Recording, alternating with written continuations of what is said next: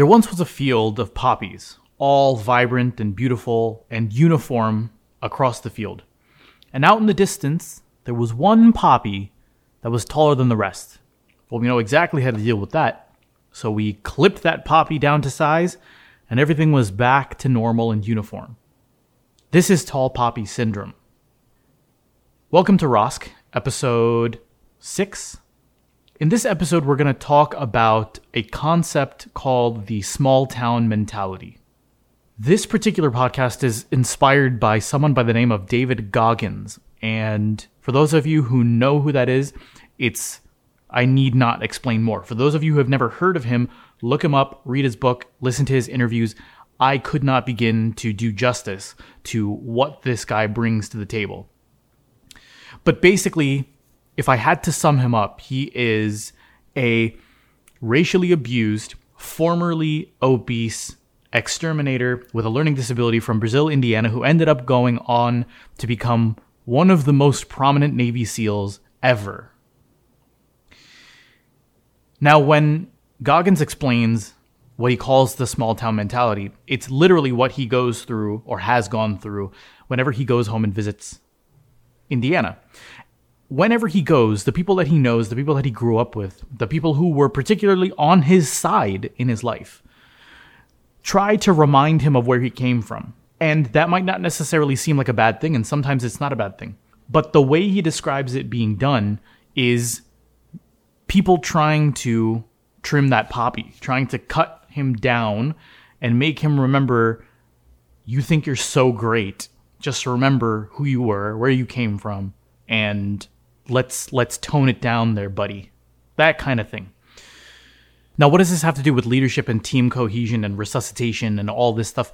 Some of you may already be picking up on where this is going, but in this journey to embark on improved teamwork, improved leadership skills, improved empathy, leaders eating last, trying to shift the paradigm of where the medical culture is now and where it's going to go.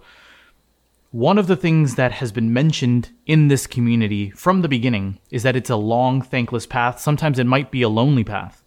And among those difficulties is the inevitable fact that there are going to be hurdles that arise. Some hurdles are going to be internal, and some are going to be external. This might come in the form of peer pressure. It might come in the form of the status quo. It might come in the form of negativity. It might come in the form of being looked down upon by other people. And some of you may have experienced this in one form or another. The thing that I've found in myself and in some people that I've observed is that this hurdle is something that can be overlooked very easily because the societal norm is to sort of be this way. That when you start to try to achieve, when you start to try to change things from how people are comfortable with it being, even if that comfort is the thing that people want to get away from and don't realize they're just stuck in that comfort. When you try to shift that, when you try to introduce something, when you try to move things towards something that's perhaps less entertaining, perhaps less cathartic for people, perhaps something that makes people less comfortable and is maybe foreign. When that starts to happen, you start to hear things like being called an overachiever, being too optimistic, or, oh, you'll learn soon enough. You haven't been jaded yet. Or people will come right at you and ask you why you think you're better than them, why you think you're better than everyone else. What's interesting is I personally have experienced that this is so common in the world that I'm asking myself these questions before they even get asked. I'm the one shooting my own self down. I'm the one reminding myself of my own small town mentality. Hey, cool it. Who do you think you are? You're just one person. This can't be changed. There's nothing anybody can do. It's hopeless. All of this type of stuff, whether it be implicit or explicit, whether it's being said straight to your face or it's being said behind your back, or you're just getting this feeling of people looking at you like, please just be quiet. Please just sit down. And I think there's a number of reasons why this might occur. One of the reasons it might occur is, like I had mentioned before, about making people uncomfortable. And the word uncomfortable, it tends to be a negative thing. But discomfort is often, as we hear, the place where things change. But the subtle difference is that human beings often will try to avoid discomfort. So that might be one aspect of what's happening here. The other thing, as unfortunate as it might be, sometimes might just be a form of jealousy. Sometimes people wish that things would change, and they don't have the answer, and they're frustrated, but everyone around them is just as frustrated. So at least they feel like they're not any different from anyone else. When you have a disruptor, when you have someone who's trying to change things, when you have a rabble-rouser, it takes things away from the status quo, from the norm. And I myself have a hard time trying to understand this entirely. This happens when it comes to just personal growth, when it comes to business, when it comes to anything. It's almost as if people want to sabotage themselves because it's predictable, right? You know the feeling you're going to have the next day when you know that you're going to go back to your same miserable job, when you're going to have the same fights with the same people, when you don't know what's going to come through the door, and when it comes through the door, it's going to be like a tornado, and at the end of the tornado is an outcome.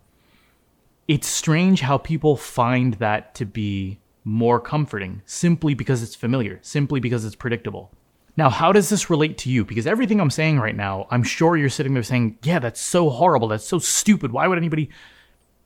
And yet here we are, years, decades later, with the same thing going on. The same solutions being introduced, the same ideas being passed around. And maybe that's part of what it is. And maybe this is part of why leaders eat last. That leaders eat last because the action needs to be done. Recently, I had talked about this idea of when you're going to get yours, right? Why me? I'm being expected to do all these things. I'm being given all these restrictions, all of these parameters, all these rules. And then on top of that, I have to be the one to change things. The thing is, everybody around you feels that exact same thing. Why should it be me? Why should I change? I already give so much of myself. This idea of ego depletion only exists if you believe it exists. You're spent only if you think that you're spent. And it's funny because David Goggins talks about when you reach a point where you feel like you can't give anymore, you're probably only 40% there. To come back to the point, when everyone feels like that same feeling inside of them, when everyone feels that I don't have anything more to give, I can't be the one to change, someone else needs to do this because I deserve better than this. And when you say that you deserve better, you automatically think that it is owed to you from the outside. Now, if everybody feels that way, what is everyone expecting? For someone to bring it to them.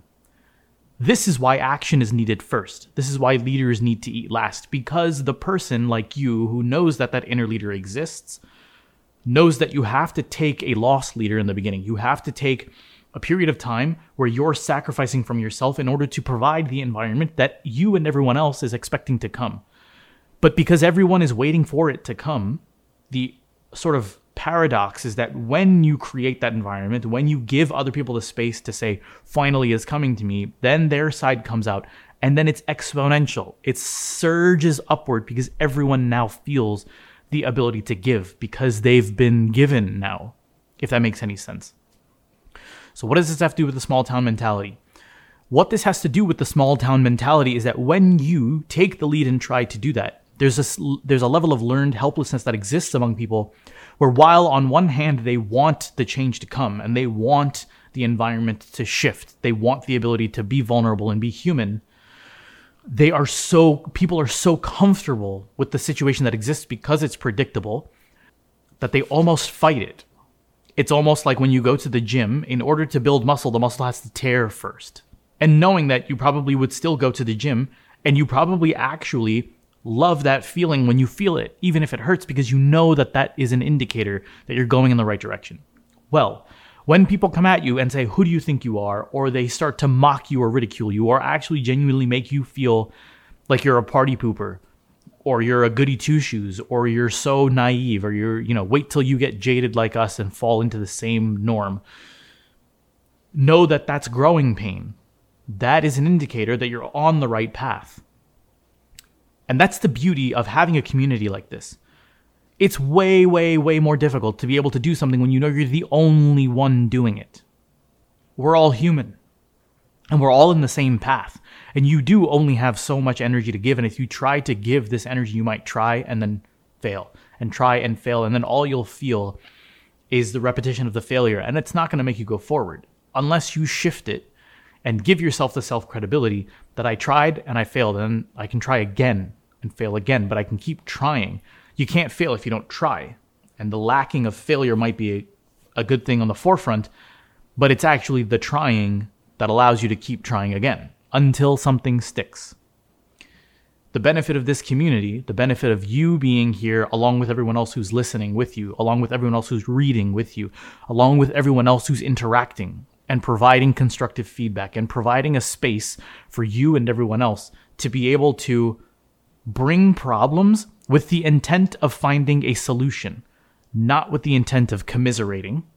When you have that community, you know that you in the middle of New York or in the middle of Southern California or in the middle of any place on earth, that someone somewhere on the other side of the earth in this community is also fighting that battle when they thought they were alone. But they come here and they see that they're not alone. You're not alone. I'm not alone. You're on the other side of this microphone. You're on the other side of this camera. You're on the other side of this screen. And when that happens, the synergy happens even earlier. And so in the spirit of us talking about in this community, not just having fluffy abstract ideas, but having actionable tactics that can change things, when you reflect on this, think about the things that you fear hearing. Think about the things that you're worried others might say. Think about the things that you're worried you might say to yourself, which is often more powerful because you know yourself and you know your weaknesses and you know your insecurities. Think about those things and ask yourself from the perspective of a learner's mindset, what about that is true? And of those things that are true, what about that can I gain and change in order for that thing to no longer be true or no longer to be as powerful or as true as it was before I decided to change? There's something a friend of mine taught me about called the rejection game, where you spend 30 days picking one thing a day to get rejected in. And while I did try to do this, the essence of it stuck with me much more quickly than actually practicing it every day. And that is putting yourself in a position to actually experience the failure that you fear. Putting yourself in a position to actually face the pushback, face the resistance that you fear. Because when you develop the mindset of a learner, or even before you develop that mindset, when you get to a point where you've had enough and you're self-aware enough to realize that I need to do something, which is why you're here, when you shift that mindset a tiny bit, you no longer look at that failure or that hurdle or that setback or that resistance as this is an indicator that I need to stop. You ask yourself, how can I deal with this? How can I navigate around it?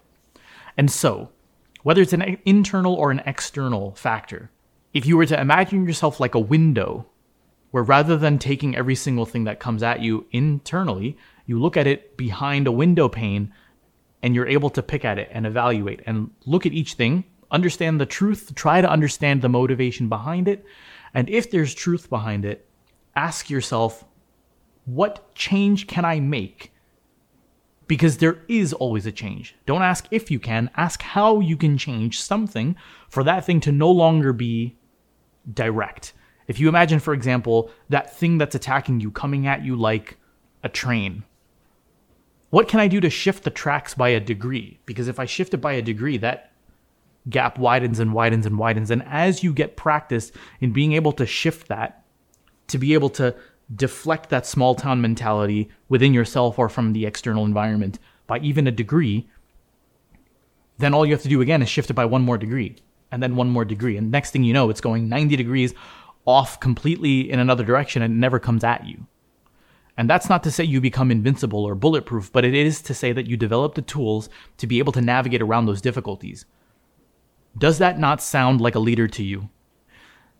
And aside from being a leader, in the interest of having a team, what do you think of a team that is built of a group of people who have this mentality? What kind of team would that be? Would that or would that not be a team that is stronger than the North Pole in its magnetism?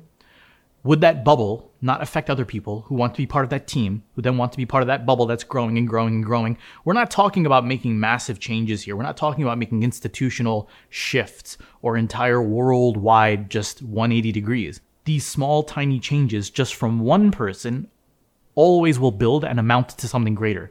If that one change from one person is happening from hundreds and thousands of people around the globe, then all of those tiny bubbles will ultimately merge, and the change just happens faster. We're not necessarily here for speed, we're here for impact.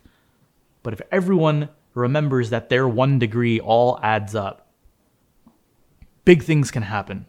Leaders can come out of every single one of us. And if you don't have something of a leader in you, or you think you don't, you definitely have something of a team member in you. And as a team member, if you have even a fraction of these tools, I mean, what a world it would be. What a field it would be to practice in. How we would have each other's backs. How we would understand each other.